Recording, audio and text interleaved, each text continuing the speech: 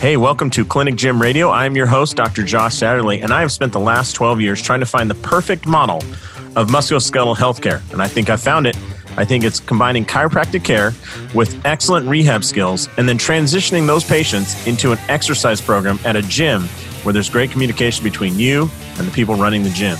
We call that the Clinic Gym Hybrid Model, and over the last 2 years, we've really been trying to perfect it with the goal of having 100 Clinic Gym Hybrid facilities opening up here in the U.S. I'm Dr. Josh Satterley, and welcome to Clinic Gym Radio. Hey, everybody. Welcome to a very timely episode of Clinic Gym Radio. I'm your host, Dr. Josh Satterley, and it's my pleasure to be joined by one of the most positive, forward-thinking people in the chiropractic profession, Dr. Brandon Steele. Brandon, how are you doing? I'm doing great. Thanks for having me on board. Absolutely. Now, Brandon, I love being able to talk to you right now because we are in scary times, brother. It is, the world is crazy out there. Practices are changing. And not only do you have your own practice that you run every day that you've had to make significant changes in, you also have a service to the chiropractic profession in ChiroUp that allows you to see essentially the larger market. Is that right? That's correct, yes. Yeah. And so for those who don't know about ChiroUp, can you quickly share what it is and if they want to check it out because it's awesome, where they can go? Oh, it's a platform essentially. So it's at www.chiroup.com, CHIROUP. And it's a service just to help make your practice a little more efficient and be a little more effective clinically. And then I think most importantly to measure your results. And I think that's one of the things that I had difficulty even when I first started practice. But when that person leaves, are they better or did they not like their care or could I have done something better or should I have done something different? And so it's a way to essentially automate the 95 to 98% of things you do in your practice and in your four walls. And then hopefully get better, learn from everybody else. So it's a cool platform. I enjoy doing it. And it just adds to what I do clinically when I'm seeing patients. Well, I will tell you this, man. In my work, I come across a lot of softwares and those directed at chiropractors. I have never seen any other software company with such glowing positive users in the chiropractic space as ChiroUp. There are many other softwares. Maybe one EMR Jane gets close to that, but that's the only one I hear about where people are excited to use it. They're appreciative and they enjoy it. There are many others, unfortunately, that are charging their users every month, and the experience is at best just okay. So, yeah, I think that we have and I have talked with Jane, and I look at the people who like our product, and it's not because they like our product, it's because they built our product. If anybody has seen ChiroUp in its infancy, it doesn't look anything like it does now. And we survey at least 10 people every 6 months, 10 of our subscribers, and to figure out what they like, what they don't like, what they want to see in the future. But I think that most importantly, we actually look at the people who discontinue our service and we have a consult with them to say, what didn't you like? How can we make it better? And it has very little to do with our vision of the future and more to do with how everybody else is, perceiving what's going on in their own practice and then finding solutions around those problems. Yeah, I love it. It's, don't do what you want, do what your customer wants, right? Like at some point you can lead a little bit, but you got to you got to solve the problem that your customers are dealing with at that moment. Absolutely. Yeah. I want to thank Chris Anderson. He's I think the president right now of North Dakota Chiropractic Association. Mm-hmm. He had me read a book. Actually, I didn't read it. I'm not going to lie. I listened to it. And it was called Wired Differently. And it's just a great book on how to have better customer service. And really something I would probably recommend to anybody looking to just create a better customer experience with whatever, if it's a company or your practice or even your household at times. Yeah. Yeah. I think we'll probably circle back to that idea because I think it'll come up. What I want to talk about today is, let me start with my stance. I love chiropractic. I love chiropractors. I want to see chiropractors succeed. I want to see them grow. And 30, 40, 50 years from now, when chiropractors retire, I want them to be fulfilled. I want them to be proud. I want all those things. And right now, there are threats to all of those emotions. There are threats to the chiropractic profession. And I want to talk about this today because to think that it's going to be all sunshine and roses, I think is a ridiculous way for me to think. But it doesn't mean there aren't problems that we can solve and certainly ways to improve things.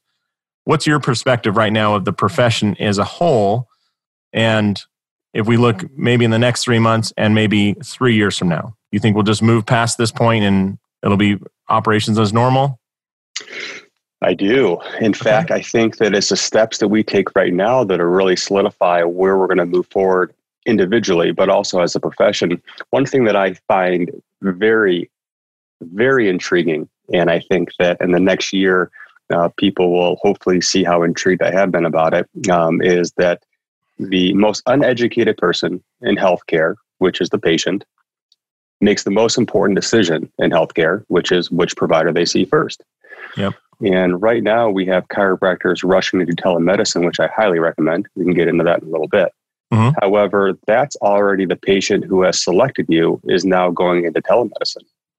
What would happen if we could find a way for patients to enter in symptoms and part of their, history and physical exam findings and answer questions, and then we can select which patients could fit best into our office. I don't think it's something a chiropractor is specifically can do versus a DO versus an MD versus a PT. I think chiros are a little better at having a little more understanding of how to have better patient satisfaction. And we are educated in just musculoskeletal. And I think that when I talk with my medical friends, they know so much more than I do. They know so much more about every system.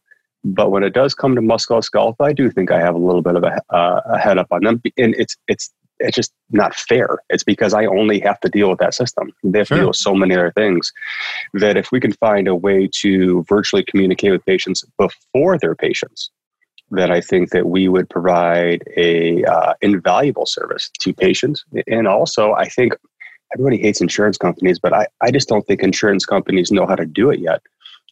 As far as to find how to filter those patients into the right places.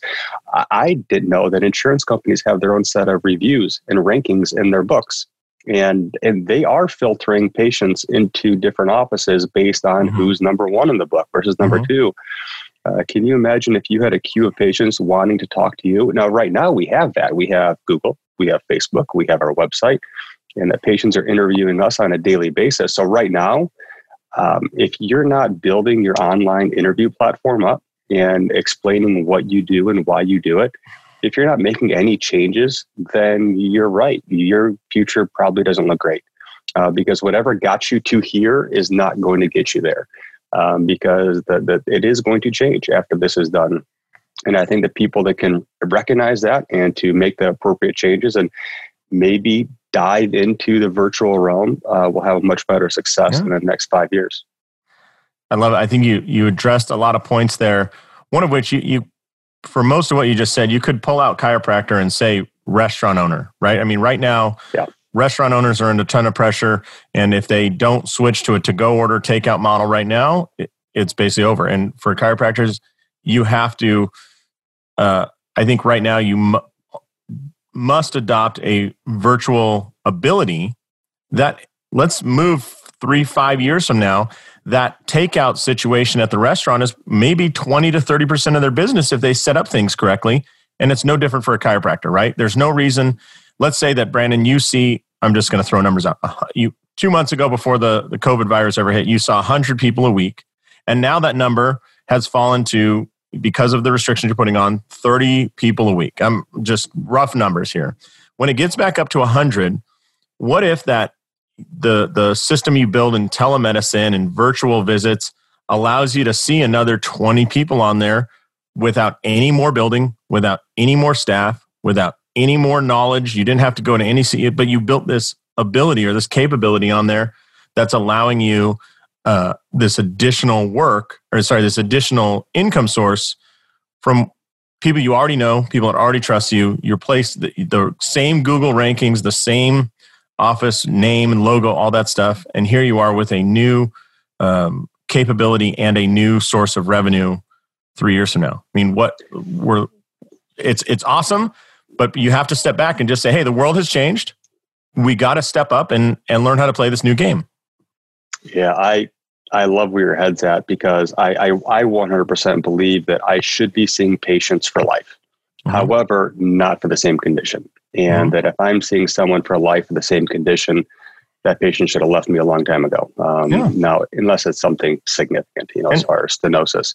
However, I think that what you just said builds into my model, and I love it because there are two camps in chiropractic right now. The first one is dig your head in the sand and see what happens in 30 days.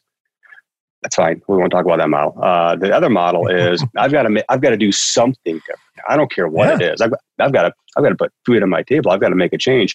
So I think that within that second camp, which is the right camp, just my opinion, there are two ways of doing it. One, you can think of telemedicine as a stopgap to kind of get you through these next couple of months, but I think that's really kind of a poor model. I think your other model is, hey, it's a new line of service. This is something else I can do for my patients. I think that the third model is what I really try to do in my practice, is that my biggest problem, and I would assume this is most chiropractors' biggest problems, is adherence. So how well a patient will comply with their care. So what I'm testing, I just test things out like everybody else, is that, if I did my treatment plan and I did 6 visits over 2 weeks or whatever it is, and maybe that re-exam doesn't have to be in my office. What if that re-exam was a phone call, and on Friday I release that patient and say, hey, next Friday I'm going to give you a call. You're going to do these exercises. I'm going to hop on a call and make sure you're doing the exercise appropriately. We're going to see how you're doing, and then after that I can see 4 weeks out. Or I'm just making numbers up here, but how well does that fit into my current line of services and the current expectations that my patients already have? Because then I don't have to be there for that. Fridays I could be down playing golf in Scottsdale. I could be somewhere else and knock those visits out anyway, because I'd still be trading time for money, but it does give me some flexibility now that myself nor my patients have to be in my office. Right. And there's so many advantages there. I mean, how about the people that move, you're licensed in the entire state of, are you in Illinois? Is that right? I am. The entire state of Illinois, you're licensed. So if somebody moves away to a different part of your city, or, they move an hour away and they still love you. They're like, Brandon, I love everything you've done for me. I can't drive to your office. Now you say, hey, great. You don't need to. Or, I can see you for the next 6 weeks virtually. And then maybe if we need an in-person re-exam, we'll set something up and they can do one, so it offers so many things if we look positively at it. Brand, can we address some ideas you have for as I said, the suckiness that is the situation right now? I mean, it's not perfect. There are difficulties. There are also huge opportunities right now because of all the extra time and whatnot. So as you think about it, you're pretty, you're an optimist, right? And you're an optimist, but luckily you're in business right now. So you have to be somewhat of a realist too. And we have to blend those things. What suggestions do you have for people, for chiropractors specifically right now, to address the suckiness that is the current world of COVID-19? Just to find out what your biggest need is in practice. I think that if you come out of this next month to 6 weeks and you're running the same practice, then I wish everybody the best. However, whenever I have a little bit more time, I try to think about the thing that sucks up my time or my money the most, and then I just try to find a solution for that. So I think that it's going to be different for every single person. When I first started practice, it was developing monthly emails and MD newsletters and sending out birthday cards when I had a little bit more time than money. Yeah. And so then the first thing I did when I had a little bit more time was I developed a service to do that for me. So I think it'd be really, we're all in the business of trading time for money. So finding out where your biggest time sucks are. And I think that it's a way, what normally I see, and I'm not saying that's one person specifically, but as soon as they start to ramp up their practice and see more patients, then the number one thing that fails is their marketing. And I think that's the biggest piece. Yeah. As soon as they stop marketing, then they see those patients they marketed for. And then 6 weeks down the road, when patients start to fall off, then they're like, oh, I got to do marketing again. Yeah. So finding a way to automate a lot of that process would be my number one piece. That's what I'm working on right now. We merged everything. We went to Cloud Campaign, I think it is, with ChiroUps. We manage about 200 to 250 Facebook accounts, then Instagram accounts, and we dish out all the evidence-based content for those providers. And it's great for them, great for the providers, but it's even better for me because I can generate the content once and then I can actually dish it out to every single person with one click of the button. So it's about finding what takes me the most time and solving that solution. As far as an individual provider, I think one thing that most chiropractors don't have is a CRM, a contact resource management software. So they don't have to be expensive. In fact, a lot of them are free for, the small amounts that, a couple thousand patients will fit well into a free CRM. But finding a way to communicate with your patients on a regular basis would be my number one piece. Just making sure that you have a brand. I should back that up. Your brand is not you. So if your brand is you, I think that's going to be difficult to market in the future, but that's a whole different conversation. But making sure that your brand, your logo, and what you do is getting out to your patients and your tribe weekly to monthly to make sure that every medical doctor, every patient, every family member knows what you do and why you do it, and they see your logo all the time. It was interesting. I was just listening to... you ever heard of that book, Never Split the Difference by Chris Voss? No. Fantastic book. Highly recommend it. Listen to it because the author reads it. It's fantastic. He was an FBI negotiator. And he talks about negotiation, and he says, in business, you think about this negotiation thing as, Brandon, if I'm selling you a building and you want to buy a building, like you come in at, $1 million and I say I want 1.2 and we settle for 1.1, we're both happy or both unhappy, whatever you want to look at. And he says, in FBI negotiations, that's not at all the case. You don't go, hey, you're either going to give me $1 million or I'm going to kill these 100 people on the plane. And you go, all right, listen, you kill 50, we'll give you 500 grand, we'll call it even. He's like, that's the most ridiculous thought ever. He's like, I want all the people and I'm not going to give you a dime. And you want all the money without having to do anything. And so he says it's just a different approach. But he was talking and he said one of the important things in crisis negotiations is you have to set up structure where there is none. So let's say one of your kids gets kidnapped. You call me and I'm the FBI negotiator. I talk to you. Said the most important thing is not me telling you like the FBI is going to come get. The most important thing at that moment is to say, all right, Brandon, I'm going to call you back in 1 hour. So you set up that micro structure, meaning we have a communication system. There's only one call and it's coming in an hour, but I will call you then.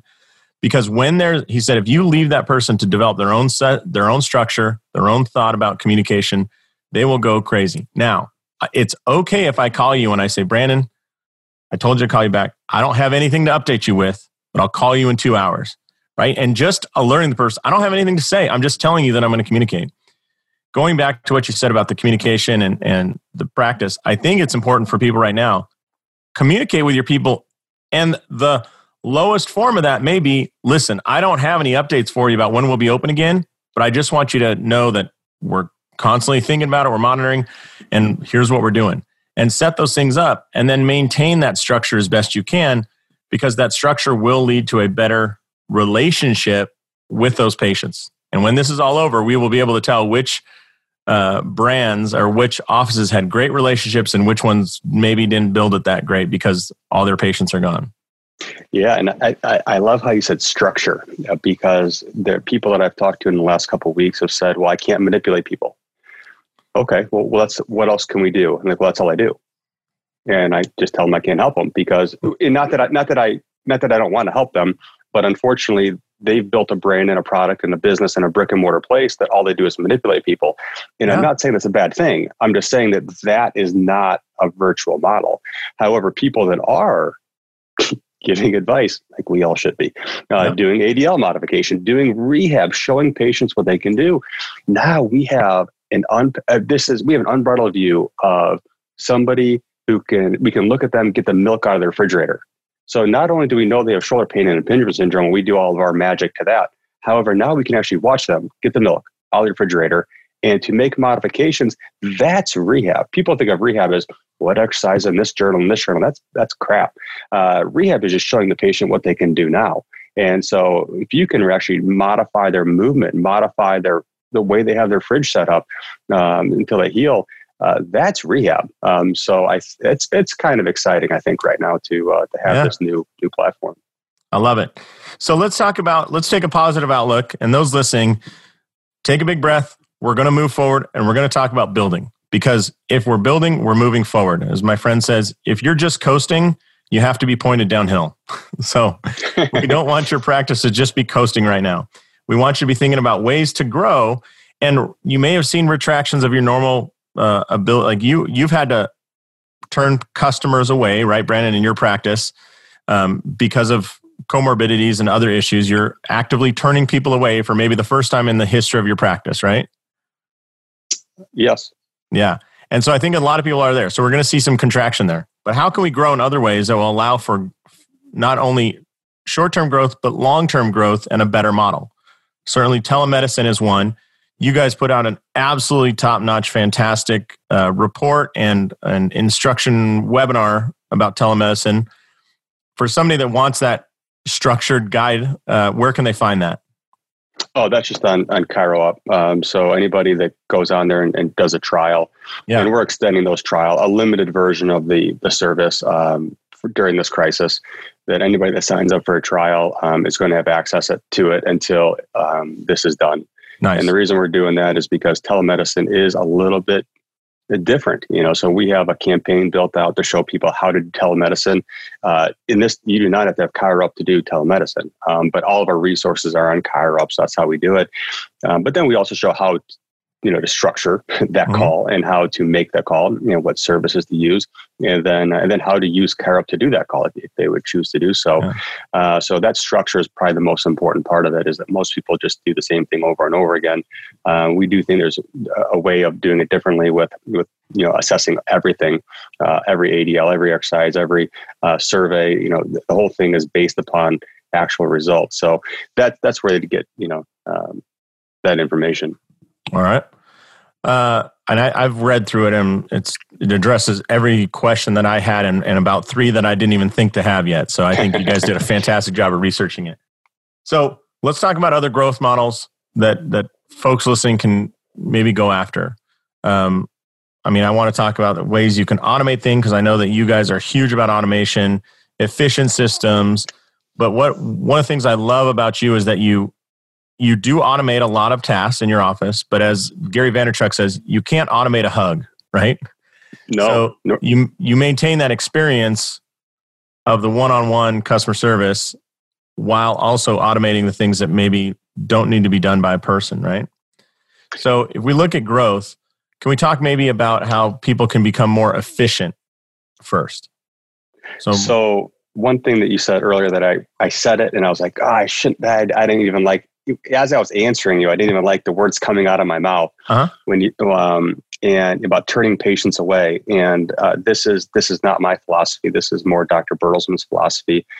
And it really has made us more efficient. One in ChiroUp, I think more importantly in Premier Rehab, Premier Rehab is my clinic, is that we are very restrictive on who we see. Okay. So when patients come in and they don't have a positive outlook, they fail my biopsychosocial exam. It's not that we don't see them. We say, oh, good luck. We'll find someone else for them. But if I see patients walking around Target and I see 10 of them and 3 of them I know I didn't help, but they just weren't a good fit for my practice to begin with, then that's a failure on my part to recognize that they weren't a good fit. So I think that the more restricted you are, while you will take a little bit of a bite, which is against what we're talking about this webinar. So I understand that, but the more restrictive you are will go a long way. The same thing with ChiroUp is we have some pretty high need people who want us to change everything that we do to meet their practice. And we just respectfully say, you know what, this product isn't for you. Because if we make accommodations, one, it's going to cost us time and money. We're never going to appease that person. The way a relationship starts, the way it ends. So I think that one thing you can do is to be more restrictive. The second piece, that's a great point. No, because that does feed efficiency. When you are working with the people you like, that understand how you work, that you understand them, you are more efficient. If I put 100 of those people in your office, the amount of work you're able to do and provide high-level customer service and great outcomes. And if I put 100 people that absolutely do not fit your model, the amount of work you have to do, the amount of work your staff has to do, the amount of phone calls, it drags on the system, right? It's like compounding interest working against you, right? Just a little bit here, one extra phone call there, a text here, a reschedule there, and questions and all those things. So a way to become more efficient for everybody listening, a great first step, and we'll thank Dr. Bertelsman, who wasn't even on this call, but he's so influential and so amazing. So what I want to say is list who do you do a great job with? Who are the people that are the easiest ones for you to work with in your office? And if you have staff, call them and say, hey, who are the easiest ones? and then step back and moving forward, think these are who we want to go after. So in my world, it was, we had a lot of golfers, we had a lot of pros and semi-pro and high schooler, but I will tell you by far, the easiest customer to work with was the female country club golfer. Someone that plays golf more than twice a month at a country club. She's a member, specifically females. They were so easy and were willing to pay and were just incredibly efficient. Didn't take a lot of work. The staff loved them. We never had to chase them for money. We never had to do anything. They were willing to pay for everything. So we made a very blatant decision to go after every one of those country club female golfers. Now, it's not a huge market, but if we could just fill up our books with everyone we get our hands on, we'll worry about the rest of our time efficiency later. But we realized, man, these people are probably half as much work and literally pay us about 25% more than the rest of the world. Mm-hmm. So why not go after those people? Who's your perfect, like when you identify, who is you said they have to have a positive outlook. Any two other factors that you have found are great? One factor is they knew my transparent business model, meaning the people who understood that thought like I thought. So my thought process is to get you in and out of pain as fast as possible, teach you what happened, what caused it, and to never see you again. So the people that could repeat back to me my business model were my best brand ambassadors. Okay. And one way we found that out is that yearly we take 10 people who see us in practice, and we take them out to lunch. My staff member, my office manager does, and we figure out what they like and what they don't like. And you start to see that trend of the people who are the most successful understand my business model. They're not people who are, I'm there to entertain once a month with, how's the family. They're there for a reason. They get out of pain as fast as possible. So people who can, kind of tell you your own vision, your own mission are often your best patients. And I think that that's the biggest piece of the biggest thing that I've noticed is they will work just as hard as I'll work to get them out of pain. The people who don't, they're just, the people you ask, did you do your exercises? And they say, yes. You did all 7? Oh yeah, I did them all. You don't have any questions? No. Those people didn't do their exercises. They didn't do their rehab. They didn't change their seat position. They didn't change their computer monitor height. They didn't do anything. Because even the people who I always ask to do one thing, they're going to have one comment on that. So finding people that'll take your advice and move with it. That's why I don't treat my own family, is that my family discounts my care. And I love my family. I don't want to say anything bad about them, but my wife thinks of me as the guy who cuts the grass, not the guy who gives medical advice. So, people who don't value your care aren't going to be your best patients. Awesome. Just my opinion. Yeah, but how much more efficient has that made your office when you clearly identified that and made the decision it's okay to turn somebody away who doesn't fit that model? Oh, I wish I had a number for you. I don't, as far as that goes. The only number that I have would be my scheduling. So when I first started practice, Dr. Burles once again has a system, a well-oiled machine, that we have certain points that we can see in an hour. So when I first started, I could see I had 4 points per hour, which are essentially 4 patients. Or if a patient took a little extra time, they're a new patient, they might be a 2-point patient. So I could see 1 new patient and 2 existing patients. That makes up my 4 points. And when I first started in practice, I saw everybody from the age of pretty much 12 to 90. And as I've gone through and I'm now in practice, I can see about 10 points per hour. Meaning if I just have 10 Medicare patients who are just only, and someone else is doing the rehab, someone else is doing traction if they need it, or someone else is doing intake and that kind of stuff, I can see 10. Now, if they're just a normal patient, they might be a 2-point patient. So I've become a lot more efficient because I recognize who I can treat, who I can't treat. So I can say that I can see a lot more patients, and I feel like my care has gone up because I have automated the people coming in. I've automated the 99.5% of things that I do. So when they come in to me, I don't talk about manipulation. I don't talk about pops and cracks. I don't talk about pain. The only question that I ask them is, Sally, it hurt when you picked your arm up over your head when you came in to first see me? Let's see it. Great. Now, then I start talking about family and that kind of stuff, and I just go about doing my work.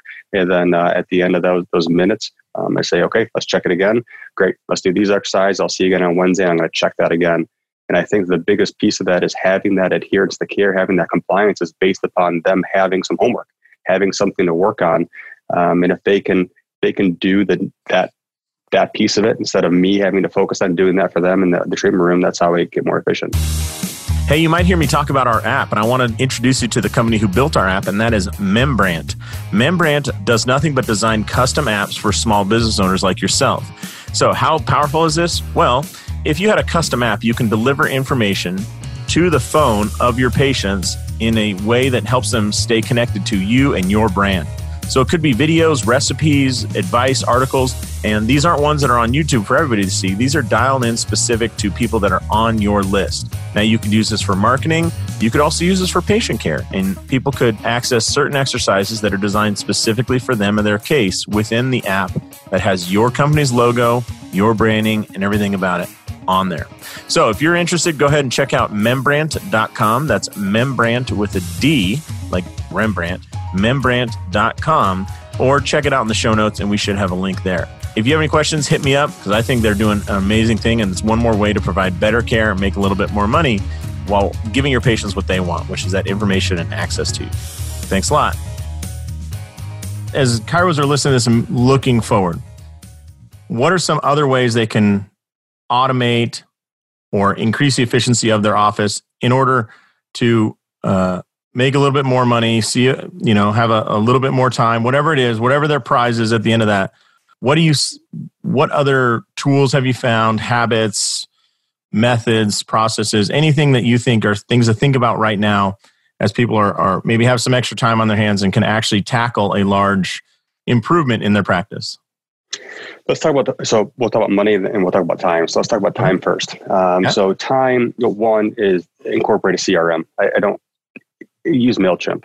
Use something that you can incorporate all your contacts in. Let me just pause you real quick, because this has come up on a bunch of podcasts with people outside of the chiropractic industry as well.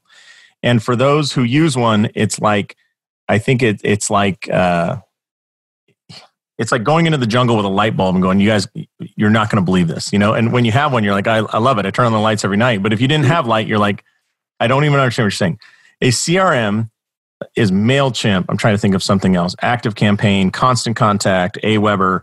If you've ever used one of those, it keeps a list of all your clients, but it also keeps a list of maybe people who are not yet clients, but they've heard about you. We call those prospects or leads. And it tracks their behavior. So it says, like, I sent Brandon this email on this day. He replied on, the following Saturday.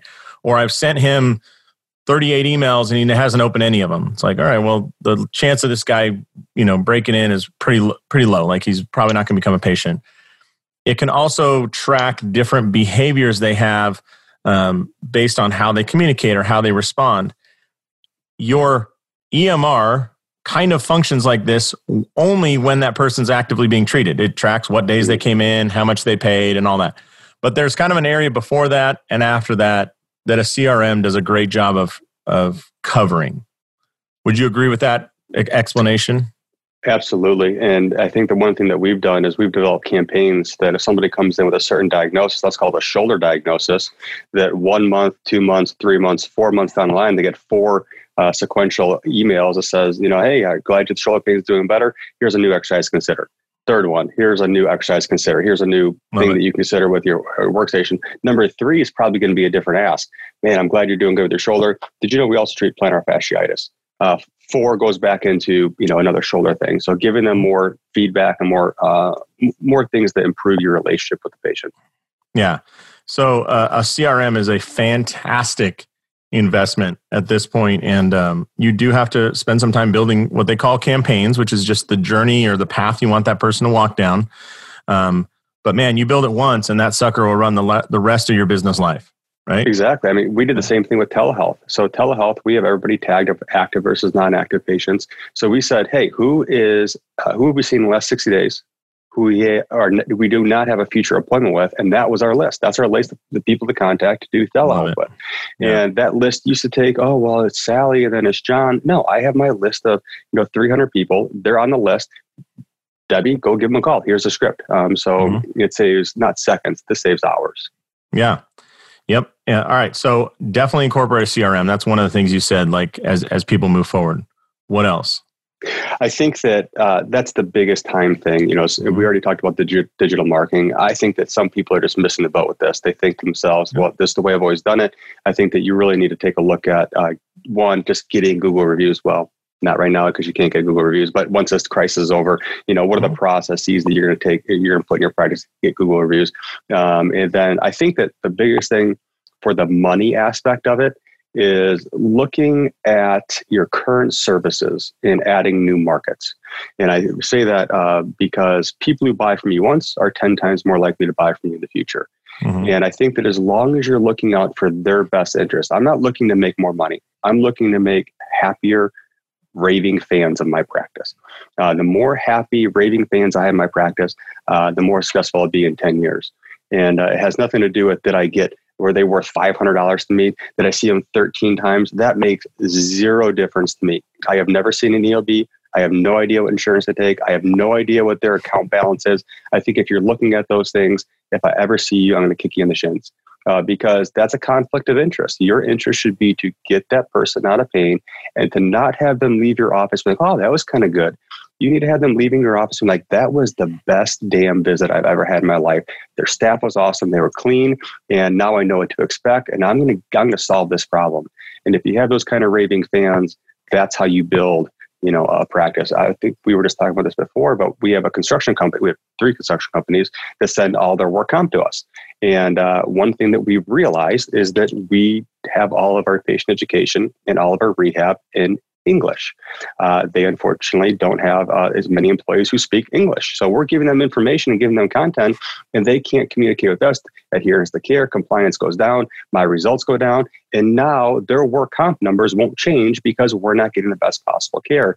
So if I want to reduce that multiplier and I want to save that company money, I need to convert my service to Spanish. And I need to make sure those people understand their care. And that's what we've done with ChiroUp. So I think that the coolest part about this is just refining what you're already doing and making sure people are getting more value out of it. And if you can get people out of pain faster, if that's your metric, then people will talk about you and enjoy coming into your office.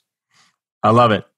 I think, one of the things, the reason that I say that the gym model is a perfect addition to the chiropractic office is you already have a relationship with those people, and at discharge, you're basically sending them off.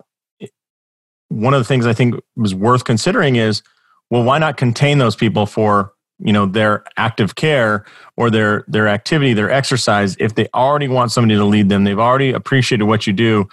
You've gotten them out of, like you said, Sally with the shoulder pain. You now have her exercising, and she's able to lift weights. And you say, you don't ever want this to come back.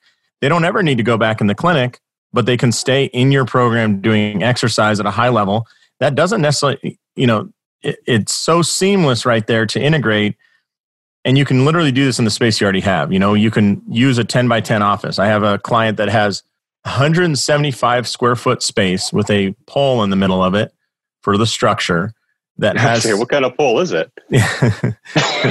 A structural column, I should say. Yeah, thank you. She's running classes through there, 4 people at a time. She has 3 trainers that work for her. I think she has like 30 members or something that are exercising with her. And that's not all her patients, but it's patients that already appreciate the work she's done. They know, like, and trust her. They trust giving her money. They know they get value out of it. So why not select her? And how it's not that difficult to add on that additional service. Oh, I love that model. I think that is when you could take rehab to performance or just keep them in rehab, keeping them happy, keeping them moving. Those models, your model with the clinic gym rehab in those kind of hybrid clinics is tremendous. And that's really where things are going to go. That if you can find people already willing to pay cash for a service or already like you, then like we said, they're more likely to buy from you again. And I think that it already fits into what you're doing. I don't know why anybody would not do it. Yeah. And you know, especially when there's such a low barrier, like you said, the barrier, all you need to do is translate what you already had into Spanish, and you had a brand new market, right? Mm-hmm. If you already have some space, converting it to open rehab gym space, you already have it. We're not saying to reinvent all parts of it. You already have the people coming in. You already understand the process of measuring and scheduling and, an advancement. It's a perfect marriage. I think it's just a perfect marriage. And right now, you could be using that gym or your clinic as a film studio, essentially, to get all your exercises and all the videos you ever wanted to send. That's a fantastic use of the time right now. So if I was interested in putting a gym in my clinic, how many days would it take to do? Days. I think you could probably in 7 days go from assuming that you have the square footage, in 7 days, it's mostly the construction piece of just knocking down a few walls and opening up space. And, in your case, if you have multiple divided offices, you could knock down and combine 2 of those rooms or 3 of those rooms to make an open gym space. And I don't think that you can't still use them for treatment at your highest time needs, because many people are okay being treated out in the open. If you're doing some treatment and ground-based rehab, you can have tables in there that you just push to the side. That's a couple of our clients have treatment tables in their space and then push them to the side for classes. And what's the average cost to a provider to set up a room, not the build out, but how much equipment and stuff would they need, staff members? At first, a lot of them are coaching it themselves, but you can hire a trainer. Most our education, we say like you're trying to hire someone with great customer service skills and help them become a trainer. Those people are getting paid between $15 and $18 an hour. And if you figure you have 3 days or 3 classes a day, 5 days a week, that's 15 hours of availability. I don't know what 15 times 15 is, but you're not running classes all day long, just at your busiest times when people can get there. And equipment, we've seen gyms start for less than $500, but I would say, some $1,500 worth of equipment will get you a lot of traction. So what's the biggest friction point with someone starting a gym in their clinic? The number one reason? I think it's fear of change. From the consults I've had, it's fear of change of the model. They understand their current model, but expanding, they're a little bit nervous about significantly changing that. And your average clinic, what can they expect as far as if you're running at full capacity, how long would that take to get up to full capacity? It would take a month? Would it take 6 months? Would it take a year? You're saying full capacity in the gym? Full capacity in their gym. Probably you have your launch, which gets you up and going well in about 2 weeks. And then you probably have 3 months of work to get to where you're pretty close to full capacity. And you develop all the paperwork and the consultation associated with that? Yeah. Awesome. Yeah. Look at that. I just switched around the webinar. Now I'm asking you questions. Yeah, man. I just start my own. I'm going to send you this recording. Yeah. I got to have you on more often, man. Well, we do. You're a great wingman. Yeah. Well, absolutely. I'm going to bring you everywhere I go. In Kansas City, I was just fortunate that you bought me lunch. So. Well, it's not often that you see, you look across and there you see like the most famous face on Chiro Up ever. And, no, I was just excited to see you guys. That was a long weekend. I was excited to be done. And you teach, how those weekends are. When you're done teaching, you're just done. You just can't even drained. think. Yeah, absolutely drained. Well, any other ideas for efficiency besides, of course, adding a gym to their clinic or a CRM? Any other ideas for efficiency or improvement of practices from all the folks that you have interviewed? And you've been to tons of conferences. You've been deep in the chiropractic space. Is there any other glaring absence of things that you should think about, that folks listening can think about? I think the CRM is a huge one. I mean, I would 100% back you up. I don't know why we don't use that more often in our space. Yeah. So this is a little bit of a personal story on how, first starting off, one of the biggest problems that I had is I didn't bill for my services. Mm-hmm. And what re-exam would come up, exercises would have to be billed out, and I didn't do it. And I didn't do it because I felt like I was charging the patient too much. One thing that I've learned is to set up expectations with your patients and let them know within 2 weeks and 4 weeks, whatever it is that you're going to be doing a re-exam, and then to bill for that and to do it, because that's what's going to be your biggest driver in how you measure results and how you move forward with that patient. But two, to make sure your staff is aware of those re-exams and that you're doing it and that they bill for it. And I'd say that this is probably I obviously have a company that does a lot of rehab. We didn't do rehab on every single patient and every single day. And I didn't do it. Put it on the sign out front, but doesn't mean you actually did it. Exactly. And we did at the very beginning. So it's not like I didn't give rehab. However, I didn't have the staff, I didn't have the personnel to actually do the rehab. And what you talk about as far as developing the space in your office was a fear of change. We can operate off a very small square footage. So we didn't blow out that wall.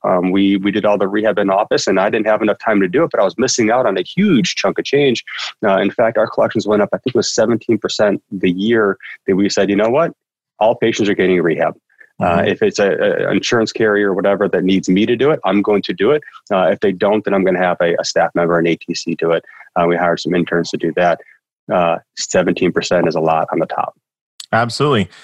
17% with no more sweat off your brow, no more work on your behalf. Yeah. In fact, I would argue that it was easier because there's an exit point of that visit. It wasn't, hey, I'll see you on Friday. It was, all right, we're going to head over here. We're going to check out those exercises. It was an easy.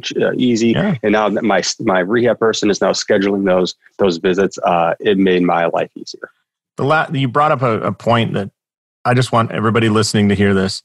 You talked about interns and ATCs, and I'm sure that your rehab staff are top notch. One of the things to make yourself more efficient too is step back and think, how can you empower your team to do more of your work? Mm-hmm. And a lot of times people might think, oh, I don't want to dump it on them. They may be chomping at the bit to go, hey, listen, I can't do everything you do, but you know what? I see you doing bird dogs and dead bugs with these people. I could be doing that for you. And I think right now a great way to increase efficiency is communicate with your office staff and saying, is there anywhere you're seeing that we're not billing for what we're doing? If you talk to that front desk staff and they might go, yeah, Brandon, I don't want to tell you that you're being a dumbass, but every time I see you do this, I never see it, and we never charge for it, man. You should definitely collect on that.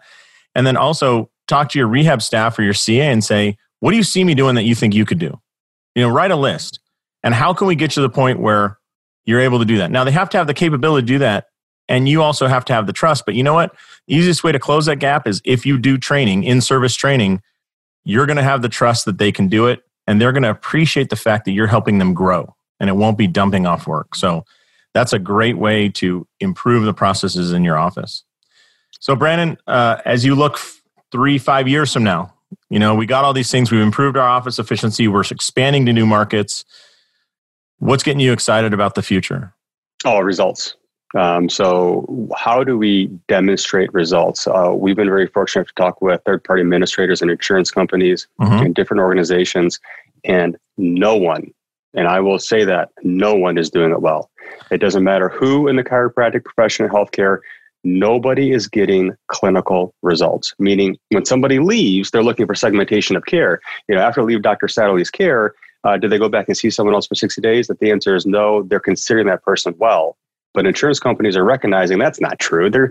Some people may be, but they may just have given up. They may now be taking medication. They may be trying yoga, whatever that may be. So we have some ideas on how to communicate with patients a little bit better and to get those results. And the reason I'm so interested is not to get results. I'm not a data geek. I'm interested in the changes in behavior that will happen after we get that data, because I think what this is going to show is that if we look at across all cohorts of professions, there are certain professions, but I think more realistically, there are certain characteristics that these professionals are doing that are getting better results. And if we can find those characteristics, stop narrowing everybody down to orthopedic diagnosis or functional diagnosis. Instead, look how the patient presents, look at the actions that were taken, and here's the results. Then you can say, I don't really care if this person's a massage therapist, an ATC, a chiropractor, or a DO, but when these patients come in with these 6 questions that were answered positive, they should be seeing this provider because they get the best results. So, have you heard of swarm intelligence? No. That's your homework. Next time we see each other, you're going to report. I'm kidding. Look into swarm intelligence, and it's not artificial intelligence. It's swarm intelligence, and I think there's a potential for that in the future of our profession, and most importantly, how we're going to make our profession the best. I already think it is. However, I think that we just need a way to demonstrate. I think what you just said too will help us get over this. There's this issue that just drives me nuts in our profession, but in all of healthcare. We get into this relationship with insurance companies, and the agreement is we're going to play a game. So think basketball, right? And they're telling you, hey, when we play, the scoreboard will be scored on number of points scored legally within these bounds. Here are the lines on the ground. Here's where a 3-point shot is. Here's where a 2-point shot is. Here's where it's out of bounds. Agreed? And then we go, yeah, but I'm the best ball handler, dribbler you ever seen. And in fact, I'm able to dribble much better than your team. And they're like, that's great, but we don't score dribbling. So we're telling you, there's the score. Here's the 3-point line. Here's the 2-point line. And here's what free throws are worth. Okay, yeah, but I did 18 crossovers, and your team can't even do crossovers, so I'm better than you. And they're like, awesome, but we don't score that. Exactly. And it's like you would never enter a basketball game and be arguing with the other side about what the score is based on. As you play the game, as soon as the game starts, we have already come to the agreement. Here's what is scored, and here's what's not. And I think a lot of people get very frustrated because they agree to a game of basketball with an insurance company, and then they want to play by their own set of rules. And the insurance company actually legally is required to tell you what the rules are. And if they say it's evidence informed, they have to publish the evidence that they're using to base it on. They're showing you the rules. So what you're just saying, I think the fact that you're tracking and actually looking at that will be the secret key that unlocks the universe, because you're like, okay, now I know how you're scored. Now I can set up coaching around how to take 3-point shots and when not to take them. I can set up coaching about how to inbound. And you know what? Turns out in 4 games, we had 6 guys on the court. No wonder we didn't get any points for that time. And we can reduce it to that, which I don't think that anybody's looking at it like that in all of healthcare, dude. So I really commend you. And I hope everybody, if you're going to agree to that game, just realize to play by their rules. And if you do, you can still win a championship. But you can't. Yeah, you can't do it by playing by your own rules. So, all right, Brandon. Well, it's always a pleasure talking with you. I'm very excited about the future. What's the coolest new feature besides the telehealth thing in ChiroUp that can help somebody expand their clinic? You said that right now, so that some people might not know this. Right now, Google is not allowing reviews to be published for Google My Business and whatnot because they don't want the threat of false reviews. And if your business is closed, they realize that's no reason, because you were closed by the governor or whatever, to not be able to accept a review. So they're kind of leveling the playing field by just hitting pause. But that doesn't mean you can't set up your system now. Exactly. So if you don't have a linked system that makes sure every client is offered the chance to review you, that's a service that ChiroUp offers. Correct? Yes. It's just, it's not a service. It's part of the program. It's just integral. Oh, yes. Yeah, so many people look at all the things that we do, and people think that we're an exercise program or a patient education program or a Google review service, or we all we do is we take your diagnosis and we automate the rest. So once you say that someone has impingement syndrome of the shoulder, then we're automatically going to give them their exercises and their ADLs based on their condition that you've customized for yourself. And then we can deliver that. We can get the actual results back. And now we have that transparent. So there's an app associated. You know what? We talked about this last year, I think. So the app is up. We have you hadn't released it yet. You were 5 minutes away. Yeah. So talk about it. Yeah. So and I know we're not in video, but so now we have a way to communicate with our patients. We can send them infographics. They can communicate back with us, letting them know how their pain is. Did they do their exercises? They can say, I saw Dr. Steele 6 times. I'm 100% better. And I sent him, he's an 8 out of 10 as far as what I refer this practitioner to a friend. So we can get real-time results back. And then we also have some potential collaborations happening with some big names in chiropractic. We could take that data and turn it into research. I'm not a researcher. I love research, but I'm not a researcher. Yeah. I read it all the time, but I can't perform it. So we have. And one of the limitations of researchers is they can't reach out into the community as easily as if you could essentially mobilize every local chiropractor. You could get fantastic research if we're all asking the same questions, right? Yeah. So those are all pieces, but the coolest piece of chiro. You know what? I think it's on the back end, so people wouldn't be able to see it. But on the Well, you would see it in the newsfeed. So whenever we get an article in, so we get about 300 to 400 journal articles a month that we get sent to us. And then we reduce it down to usually about 50, maybe 40 as far as which will actually impact a protocol or an exercise or rehab. So what happens is we wrote the code for it. We get an article in, we summarize it, and then we can say, okay, this is a great Instagram post. Put this picture on here. This is going to be a great blog. Here's the video that goes with this. Here's what goes on people's Facebook plan. Here's what's going to change your protocol. That once we make all those selections from this one piece of this one article, this one, whatever it is, journal, we click submit, and automatically the changes are dispersed. So now we're taking articles that aren't even published yet, they're not even being published. We could take that information, we can divvy it out to every school, every provider, and it's in their protocols, it's in their Facebook page instantly. So it's improving that knowledge translation piece for everybody. Awesome. And having everybody have access to information they wouldn't have before. And hopefully the end result is the patient. As long as the patient can access that information on their app, and then they can give you back information, I think it ties together a couple key pieces. We also had the language that's being rolled out. Language going into Spanish. It's in staging right now. It'll be out in the next month. We're getting everything verified. We'll have that, and then also we're going across the pond to a couple countries for also translation. Nice. Because we have several subscribers over there. Yeah, take you a while to translate it into British, right? You know what? So it'll come out in the next couple of months. But Dr. B and I are going to do a little translation into Australian. Very nice. Yeah. Well, I think the great news about the app is, the efficiency. Go with where your customer wants to get the information. And you think about how many people are accessing the internet through their iPhone versus how many are accessing it over a desktop, and or how many look at Instagram on iPhone versus, I don't even know if Instagram has a website, for God's sakes, but it's so much better, and it's with them all the time, just like their painful condition. So they'll be able to give you much more accurate real-time data instead of when they have to sit down, open their email, which a lot of people resist anyways, and then, fill out any form. So I think the bridge that's offering and the idea of real-time neighborhood level research is incredible.